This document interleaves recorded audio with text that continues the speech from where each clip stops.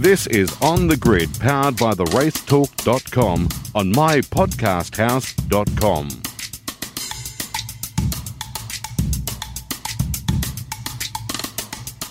All right, time to have a chat about what was a pretty exciting weekend up on the mountain, the Bathurst 6 Hour, and to tell us all about it, Richard Craill and Mark Warder. Hello, gentlemen. Hello, boys. How are you? Excellent. Mark? Evening. Fantastic. Love it. How good was it? 6 hours of Bathurst. It was amazing to watch. Unfortunately, I couldn't get up there, so I watched a fair bit of it on the television, and anything that happens around that track up at Mount Panorama is spectacular, and this was no exception. Yeah, it's every race is great at that joint, doesn't matter what it is, and what we've seen in the last, almost full year now is real endurance racing, not interrupted by safety cars, real pure races with a lot of green flag running with limited safety cars, and it was very much the same on what we saw on Sunday at the Hi-Tech Halls Bathurst 6 Hour. 3 safety cars only for the race, less than half an hour in total under yellow. The longest race fastest race in 6 hour history, record distance.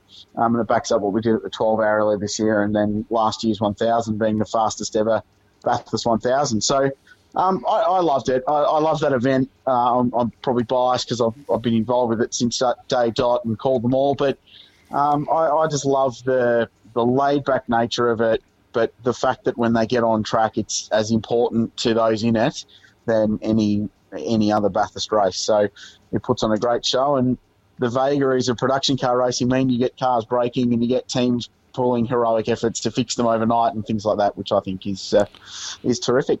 And Mark, I think the other great thing about it is that it actually is an achievable race for Joe Blow, up to the bloke who's got his $150,000 BMW M4. I mean, you can run a Suzuki up there if you like.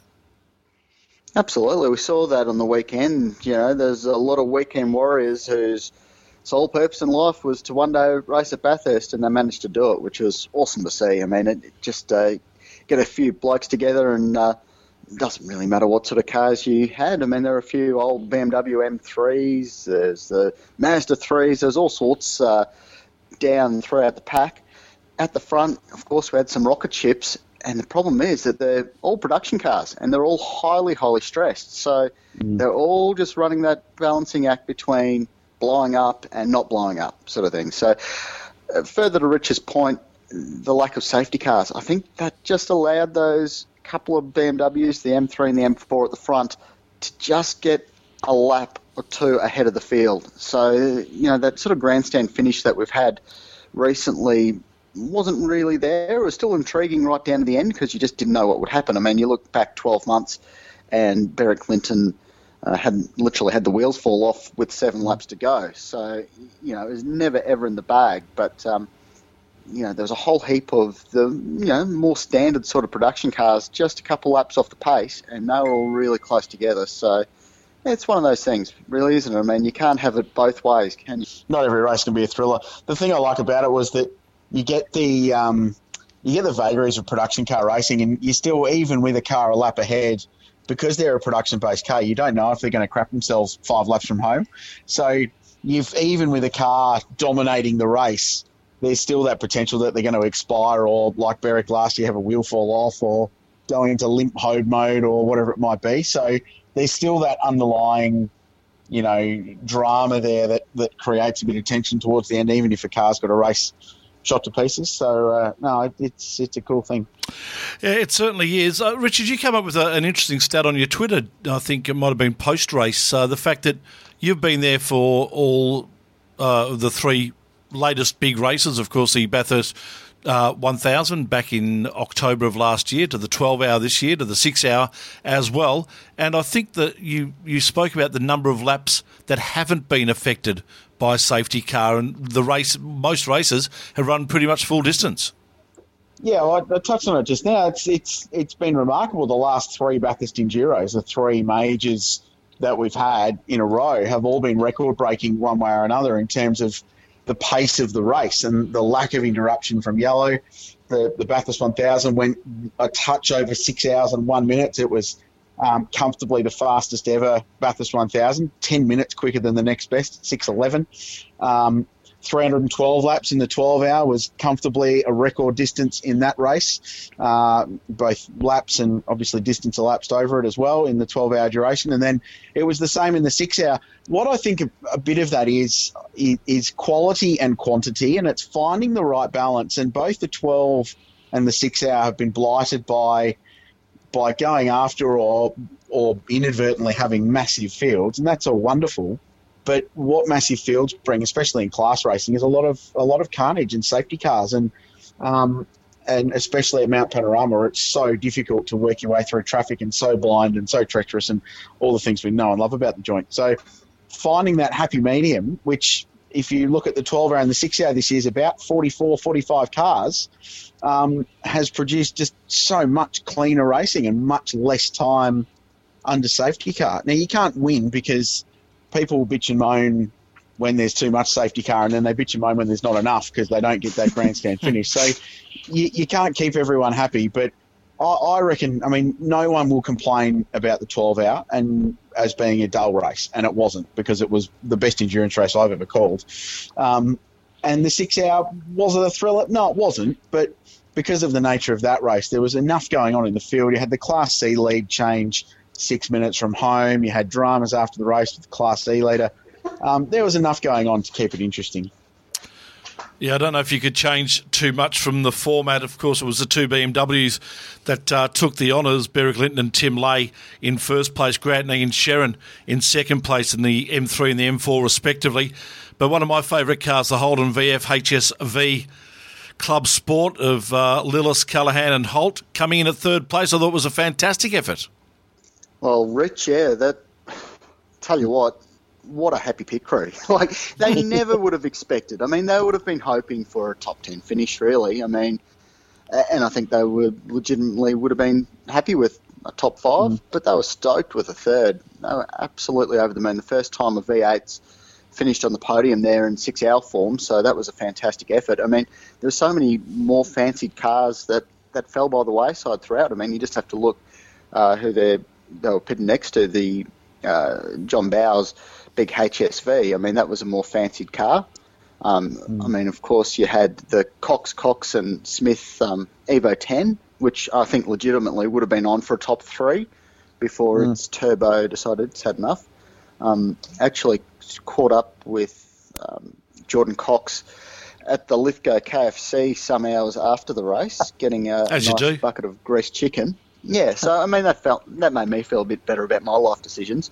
But he wasn't cut up about it. I mean, I think he knew that he put on a really good show that weekend, and he sort of did everything that he could do.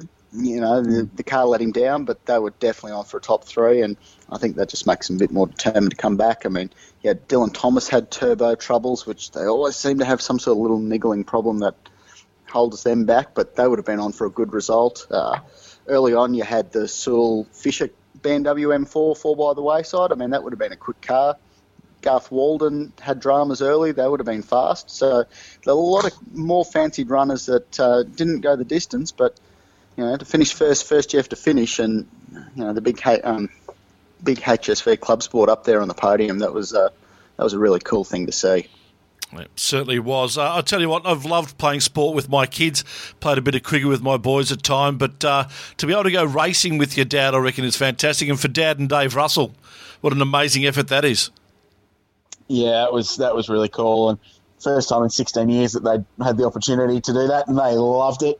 Had a great weekend away, and won their class comprehensively, as, to be fair, they were expected to do, but they were on for third place for a good chunk of that motor race as well. Unfortunately, the car just dropped off pace late in the race, and I think it went into limp mode right towards the end, and they had to give it up to the HSV, and full credit to Nathan Callaghan, who was driving that big thing, who chased them down and passed David Russell, supercar endurance driver and a proper gun in the paddock that we all know and really like. Terrific drive by them to do that. But, yeah, I mean, really cool thing. They weren't the only combination doing it either, because Charlie and Alfie Sinisi in the car that won Class C right at the end with Jake Camilleri, another father and son combo. So, and there were a couple in the field. I really like that part about the race. And I think that's why the paddock's got such a good vibe about it as well. It's just really relaxed, laid back, and a real family atmosphere more than I think you get at any other event at that place. Yeah, I think it's a bit stressed too. I mean, you had all the strategy play, you had the different driver times coming into play. I mean, the 3 driver combinations versus the 2. Like, there was strategy the whole way through it. There was also that bit of added drama there with the Sharon pit stop. I mean, I think we heard a fair bit of your take on the commentary throughout the day. And I mean, I read the rule book, you read the rule book, everyone read the rule book, and I think everyone's interpretation was different to what the officials interpreted it to be. Yeah, well, on that, I think the Sharons know that they got away with one there because that was, I understand, supposed to be a time stop, but the message didn't get passed through quick enough for them to keep the car there an extra 6 seconds. So that was an error on their part that went missing. And to be fair, the punishment is a 1 lap penalty. They still would have finished second anyway, even if it was found out after the race. So it doesn't change anything. But I'm not one to boast, gents, as you know. But I was right. I'm pretty happy with my interpretation of the rules in the call. So I channeled my inner Crompton in diving to the regs, and I'm satisfied that I pulled it off. Geez, and it was fantastic to see some professional pit lane reporters throughout the broadcast as well. It was amazing to watch. Yeah. I don't know where that Mark Walker guy came from, but solid job. A long way off the bench, like really deep off the bench. Like, I couldn't believe that they could reach that far back. Yeah. It was like the bottom of the end of the fourth quarter and into injury time, and all your players have done hamstrings, and that's like the water boy running in. I tell you what, though, Brian van der Wacker, gee whiz, he's a good young kid, isn't he? A great talent. He's got a big future ahead of him. Yeah, he did a cracking job on the strategy, channeling his sort of inner Mark Larkerman, inspired a bit by what we did at the 12-hour with Chad Nalon. He's a superstar. He's going to take all of our jobs one day, and frankly, I'm okay at it because he's better at it than I am. But no, he was good. He really helped unravel that race, and it's a difficult race to read with the compulsory pit stop regulations and the minimum time and the vagaries, as I said, of production car racing and how they work. So. No, did a very nice job, and full credit to M. Nota Francesco, who jumped on to host the thing as well, did a super job. So, really, really good. My highlight from the pit lane over the weekend was the number 51 Mazda 3. Now, Rich, you know the story of their Saturday night. So they went and put that thing on the E-Class pole, didn't they? They did. So they then had some engine dramas. They found a wreck. It blew up. They found a wreck in a wreckers in Newcastle. So they drove to Newcastle to pick up this husk of a road car with an engine in it. Wow. Drove it back. How late in the night was it? It was an 800k round trip, and they got back at 3:15 a.m., I think. No. Right. So they then went and plopped that engine in their race car and sent it. So they're just there to be in the race. I mean, they're classy. They're the slow... they're the baby car class. They were never going to win the race. It was just to be a part of it all. So they've sent it, and they've come in for their first pit stop. Now, I've been, watching motorsport for 38 years, and I've sort of done a fair bit of production car racing stuff and been involved with pit stops for a long time. But that first pit stop of theirs is right up there with the biggest shambles I've ever witnessed in all of motorsport. It was... okay. So, first of all, it pulled up to a stop, and they've gone to put the fuel in it. Now, it was on the TV, and what appears to have happened is that the coupling wasn't attached to the hose. Oh, no. So, it just dumped fuel everywhere. It dumped all the fuel everywhere.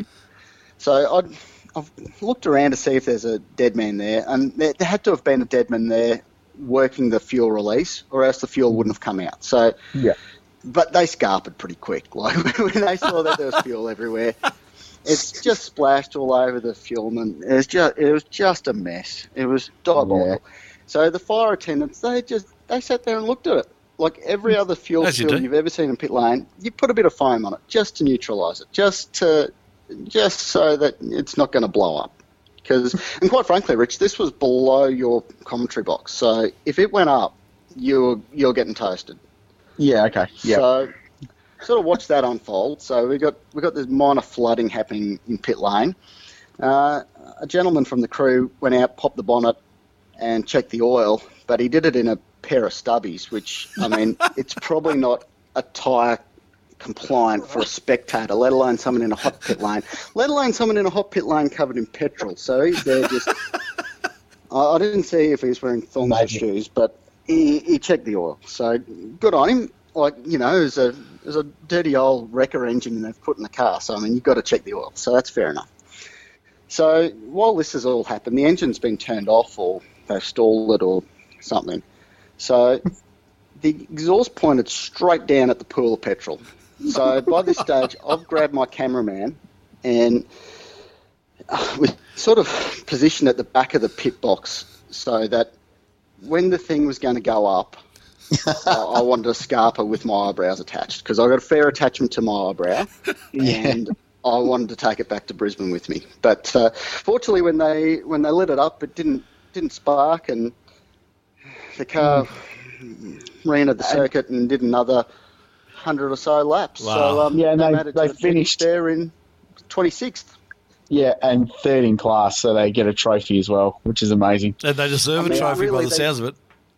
I mean, they probably should have just been doing continual drive-through penalties for the rest of the race, but the officials just said, "No, look, you guys have got bigger problems than a pit lane penalty." Nothing to see here. So that was good That's fun. great. The other thing, Shebex, is that there were 2 engine changes completed in the race. Wow. Not before the race, in the race. So including one in Toyota 86 where they literally pinched an engine out of a car in the paddock. So I don't know how the other guy got home, but he jumped back in his car and found out it had a blown engine. But, yeah, that's How about spirit the Bathurst of the Subaru?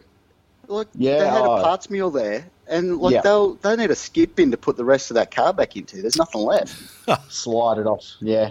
But that's the joy of that race. It's just there's so many stories like that. You could fill a book with it from 1 year. To be honest, remember the old green or the blue great race books where they went into in-depth detail of every team. You can't do that these days because nothing happens because the supercars and 12-hour cars are so bulletproof. But you could write one for the 6 hour and you would just fill it with stories like the one Mark's just told us, and there'd be 55 of those from the whole field. It's pretty cool. Actually, we'd have to reanimate Bill Tuckey to write it though. You need his writing style to make it happen. There'd be plenty of stories out there. We've heard heaps of stories about cars that have been picked up from Hertz for a rally to take the team around, and all of a sudden they've gone back with different battles on and stuff like that. There's been plenty of that happening. Well, guys, that sort of leads us into another question, doesn't it? We welcome Dale Rogers, also from the racetalk.com, into the conversation. And Dale, we were just talking about the number of manufacturers and the different classes in the Bathurst 6 Hour.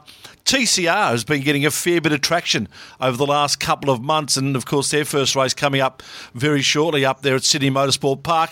Can we expect TCR to possibly be a challenger to supercars? Tony, I don't think it will be. I think it will find its own space, and they're heading for a reasonable grid at Sydney Motorsport Park, and with some good names in there: Chris Pither, Tony D'Alberto, John Martin, Jason Bright, Nathan Morecambe. I think they're going to hit the ground with round about 16 to 18 cars, which is a really good effort given it's a standing start. Look, the class will take some time to take off. It's interesting to me that, and I'm sure the other guys have a comment on this, that supercar teams have immediately put their hands up. Gary Rogers Motorsport fielding 4 cars, 2 Alphas and 2 Renaults. Kelly Racing also with 2 Opels and 2 Subarus. So a large portion of the field are being fielded by supercar teams, but I think really it's a business model for them. We spoke with Brad Jones just recently, who runs about 8 cars in supercars, and the business model of some of these teams now is running multiple cars across classes, and this platform provides that. Look, I think it's going to be fascinating to see. It hasn't kicked particularly well in England because I think it's too close to the British Touring Car Championship. I can't see it being a competitor to supercars, but I think it does fit in the landscape really well. Richard, Mark? Yeah, why does everything have to compete with each other? And sometimes it does, but a lot of it's just a massive beat up with people going, oh, this is going to be a rival or this isn't. It's not Carlton and Collingwood. It's not a massive football rivalry. It's another category that will work or it won't. It's as simple as that. Where it does compete, though, Richard, is obviously there's a limited amount of money out there in regards to sponsoring of cars and the like.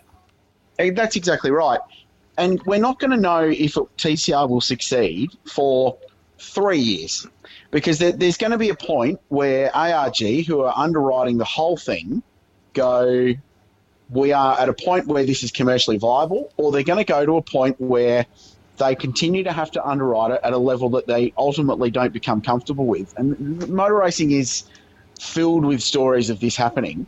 And Procar is the ultimate example with Ross Palmer, who had plenty of cash, but even he got to a point where underwriting Procar and everything he was trying to do. Now, some would say that maybe he was a bit ambitious at points, but that even that became too much, and it shut down, and within a year it was dead.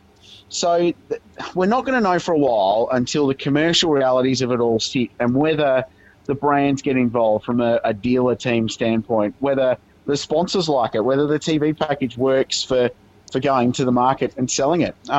So this whole will it be competition thing is a redundant argument, because until they come up with a $200 million 6-year Fox Sports TV deal, it's not going to be competition. One of the things about TCR is that it's relevant to the car park of all the spectators who come. But Super Touring was as well. And, I see them as very similar. They might be the most awesome thing overseas, but I don't know if the cars really resonate with the audience here in Australia, because we've been brought up on this big V8 thing, haven't we, for the past 30-odd years, or the past forever, really. And I don't know if the racing's going to be the exact same deal as we see overseas, where you got all the factory pilots with their disposable race cars and they drive them like madmen and crash them at every available opportunity. I think the racing here will be close, it'll be tight, but it won't be that sort of knock 'em down world touring car stuff that we've seen overseas. Time will tell. Maybe it will be. Maybe they'll go out there and tear everything up and it'll be awesome. But that's something that's going to have to happen, isn't it? Yeah, gentlemen, just before we move into supercars, the other story coming and centering around Bathurst, of course, is the fact that the Bathurst Regional Council has said that they would like to have a 5th race, and nominations for expressions of interest closed today. And we see the list of the nominees, or the expressions of interest, have been released on Speed Cafe this afternoon. Mountain Motorsports, Australian Racing Group, Ontic Sports, Supercars, and 24 Hours of Lemons Australia race. Interesting, some of those. Ontic Sports, of course, run the Australian Production Car Series. 24 Hours of Lemons would be interesting up there at Bathurst. We also heard about a possibility of a 24-hour GT prototype type race. Any ideas what may get the thumbs up? No, I think this is a long way from being resolved. There is certainly some talk that around that the people that put the series in Dubai, and it's Centec, I think, is the company behind it, have definitely put their hands up. Yeah, that would seem to be the most likely thing if they wanted to expand this 24-hour 60, 70 car grid into Dale, it. But the thing is that I see that GT style thing, we've already got a GT 12 hour. Well, absolutely, that's what I mean. There. I don't think it's going to happen, and that's what I mean. I'm not sure any of these are really viable. The 24 hour of Lemons. Well, yeah, I'm not sure that any of them are really. That'll never happen. No, it won't. So look, I think the expressions of interest are out, but realistically, I think the weekend proved to me that the 6 hour has got a really solid place on the calendar. The 12 hour has unquestionably got it. The supercar event and the other events that they're running. I'm not sure there is room for a big event up there, to be honest with you.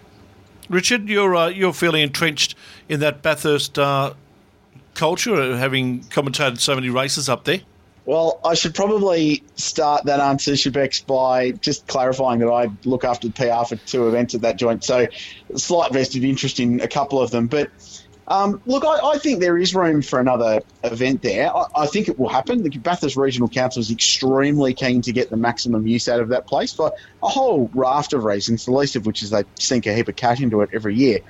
And it's good for the region, very good for the region. But like the 24 Hours of Lemons is never going to get up because it's far too amateur for a place like that. So if it was me sitting at a desk going through this list, that would be striked off straight away. It's not even club racing, and the drivers aren't experienced enough. We can go on. 24-hour race could probably work, but 24-hour races aren't just two lots of 12-hour races. They are so much more in terms of resource to organise and to run, and for officials. You need twice as many officials, yeah. Exactly. And even simple stuff like what we do. You need a team of commentators. You need a dozen commentators to call it over the space of 24 hours, because I could call 12 hours, but I'm sure I'm not doing 24. So it just simple stuff like that make it very, very you get stuff. Make it very, very difficult. From a supercars point of view, that's a really interesting one. And keep in mind that while they run the 1,000 on their own, they're in partnership with the Bathurst Regional Council for the 12-hour. That is a 50-50 JV. So there's a very interesting potential that they could do another significant event with them. So my favourite will be that, or the ARG CAMS proposal, which one would imagine has a significant TCR component, but with CAMS involved would also include the Shannons Nationals and some of the categories that are involved there. Mark, what would what surprises me? Yeah, is that there wasn't an historic event. Like, could you imagine if they had like all the historic clubs got their stuff together and had you look at what happens at Phillip Island and some of the other big historic events around the place. You throw one of those together at Bathurst, it'd be massive. Yep, agreed. I'm surprised nothing was put together for that. But who knows? Like a supercar proposal could carry a significant historic content. Like that could be part of what they're trying to do. I'm not sure. I'd be interested to see one of those proposals might have that. On Tick Sport, of course, they run the Australian production cars. As we said, there's already a production car race there. Maybe they're looking at something different. We'll find out, I'm sure, over time as to what is what. Mustangs, aero changes. Dale, we'll kick it off with you. I don't think this was a surprise for anyone, but I think what won't be a surprise is the fact that the Mustangs will still remain dominant. Well, Tony, it's not a surprise, but I think it's a disappointing outcome. I think that even if you look at the analysis that the Race Talk did after Phillip Island, what it was showing was that all the major contenders were a little faster year on year. Now, I know there's some tyre issues and there's all those sorts of things, but the Triple Eight cars were the only ones of the major teams that were slower. Interestingly, it's been a quick knee jerk, because if you think about it, go back to December and January, this car was touted as being part of the closest aero and homologation process that had ever taken place. And everyone was crowing about how even it was, how they'd done the 200k rundown, they'd done all the tests correctly, and everyone was patting themselves on the back. Come round 3 and round 4 of the championship, we've got a centre of gravity thing, so the weights move to the roof. They win again at Phillip Island, now we're going to aero test it. I just think this has been really rushed. I really think that Mark Rushbrook has nailed it. That he said that they'll let the racing do their talking on the track. But I think the undercurrent from Ford, the undercurrent from Ford Performance, and obviously the teams would be one of real question marks as to why this has been done so quickly. We knew Phillip Island, and the Race Talk crew have said this all the way along, would be a telling result, But the team that didn't perform at Phillip Island was Triple Eight, who are the major competitors to Shell V-Power Racing. So yes, the car is a cracker of a car, the Mustang. It is the most technically built, or technically superbly built car that the championship's ever seen. There's no doubt about any of that. But it really doing it at this stage, and with the end plates will be cut, the under trays being cut, the gurney flaps being cut. That's a fair whack of aero in one hit. So for mine, I think it's a knee jerk. I think it's something that needed to be looked at perhaps mid-season. I know that the rules let them do this. The Mustang is not an illegal car. We need to make that quite clear as well. It's passed every test. But Supercars has the ability to step in at any time and make changes to it. So they've done it. We're not even a quarter of the way through the season, and it's had 2 chunks already. Admittedly, the ZB and the Ultima, well, the ZB's had a little chunk as well. But I'm disappointed this has occurred. I think we needed to get a bit further into the season, and then perhaps look at it then. So yeah, that's my $2 worth on it. I don't have a problem so long as, well, and even then, it's their prerogative, Supercar's prerogative. Show you they're working out. Because, they've obviously done some working out here. They've done some further CFD. They've done analysis of everything. They get all the data off every car. They know exactly what's going on. They're able to break it down so much better than we are looking at Natsoft. So they know exactly where it's at. So from my perspective as a fan, I'd love to see the working out. Like, what were the sums that arrived at this? Then no one would have a complaint. There's nothing you can complain about. If the sums are that now, they'd be the same in 6 months' time. It wouldn't make a lick of difference, so long as those facts are presented. From Supercar's perspective, do they want to get the pot stirred? Do they want to have people on hashtag VASC talking about this? You're going to get a lot more chat without showing your working out, aren't you? Yeah. Mark, I think one of the things that came to the fore today was, and the only place it's been mentioned is on the Supercars website, is that although it says the CFD, the computational fluid dynamics work has been done by Supercars technical department, it also mentions its UK-based technology partner D2H, which is an engineering business in Birmingham in the UK. Now, clearly, that company has been either employed, sent the data, or have been working behind the scenes for some time. It's the first time I've ever seen them mentioned. And if you do look into them, it's a very sophisticated business in the UK, and they'd be doing exactly what Ford Performance would have done with the design of the Mustang in America. Be no different to the tools they're working with. But they've had to outsource this, and it's interesting that it's been done now. The question would be, why wasn't it done as part of the homologation process if they had a consultancy business in the UK working for them? Why wasn't it done as part of the December-January homologation?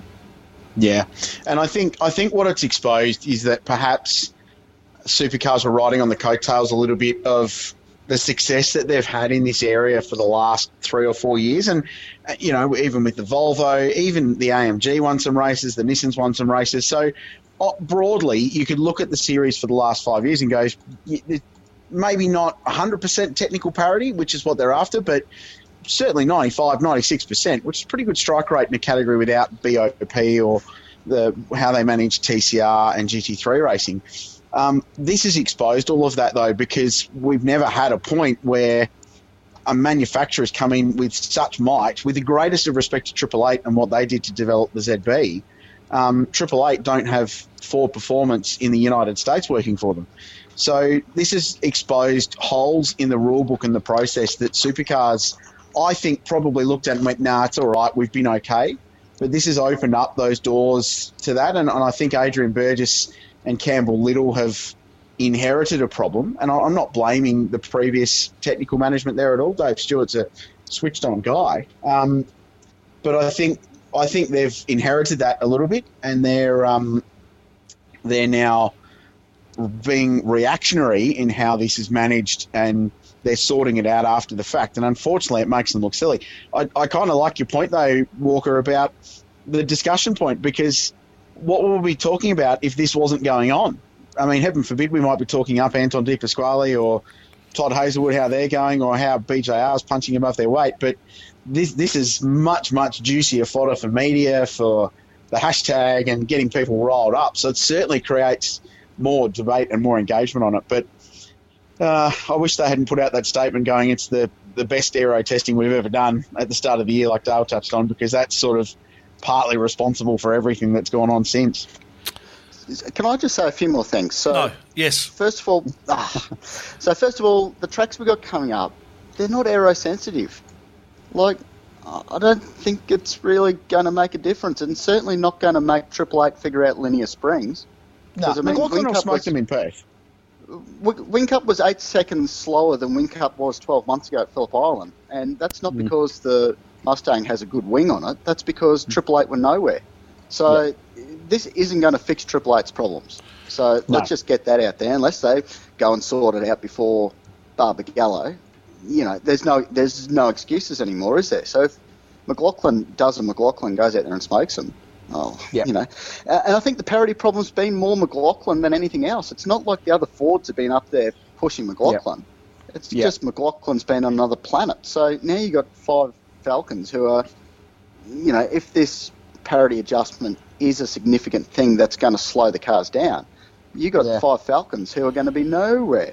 And if it doesn't slow them down, they still remain conquering and still remain so dominant. There's nothing else to do, is there? No, but what happens now, boys, is that the sport looks stupid regardless. So if Triple Eight have magically cured their suspension issues by Barbagallo and roll out and smoke them, then the parity adjustment is too much, and they've peaked the Fords back too much, and they've been overreacting to it all. If the Mustang goes out and dominates, like I think we all think it will in Perth, because McLaughlin was mega there last year, then the parity adjustment wasn't enough, and they'll try and bring them back even further. So there's a no-win scenario out of this. Yeah. The ideal result would be Scott McLaughlin and Jamie Whincup bashing doors in a dead heat in race 1 in Perth. For the show, that'd be great, but to show that there actually isn't a drama between them at all, but which is what we've been saying since the start of the season, and more so of late with the excellent analysis of Scott McLaughlin's domination. So, yeah, it's a tough one, isn't it? Tough. Well, one more thing from me on the ZB Commodore from the start of last year. There was nothing stopping them from making that a Mustang spec rocket ship by using the tricks. Rules. I mean, it's not like they drew that in the back of a napkin. They had all the CFD on that as well. I mean, they had different people doing it who might not have worked with supercars before, and I think there's something that we can sort of delve into and break down a bit, because you had Ford Performance designing the Mustang in cooperation with Ludo, and I mean Ludo's built, I think his supercars have won hundreds of races. Like he's on the BF, the FG, the VF, the VF2. Like he's been behind some of the best supercars of all time. So, I mean, that sort of knowledge. And, I mean, you look at Ford Performance. What do? They do the GT4 Mustang. They do the NASCAR. They do the GT racing, GT40 spec looking thing. So, like, they've got a lot of motorsport spec stuff behind them. Holden, they had David Cauchi, who's on the ground here in Australia doing his thing. But they had another guy come in from DTM with a bit of a DTM background, which Ludo had before he came to Triple Eight. But then they relied on Nick Worth's company over in the UK. And I mean, you remember Nick Worth? He was behind Simtech. He did that on CFD back in the early 90s when CFD wasn't very good. But they do a lot of massive industrial spec stuff. It mightn't necessarily be race car type things, but they do a lot of CFD and all different things. So, they've had their chance to build their race car. And like we said last week, the Commodore, they had a fundamental shift in the balance of that car. All the supercars have 310 kilos of downforce, and that's up to the manufacturer where they put that on the car. I think there's one other thing, Mark. Also, last year that there was a bit of a not to this extent, but there was an uproar after Adelaide last year, where clearly the Commodore arrived with composite panels, and it was the new era of supercar and everything else. Not long after, both other manufacturers were granted the composite panels for a number of reasons, but they were, and I think that probably stifled the argument relatively quickly, where this year it hasn't.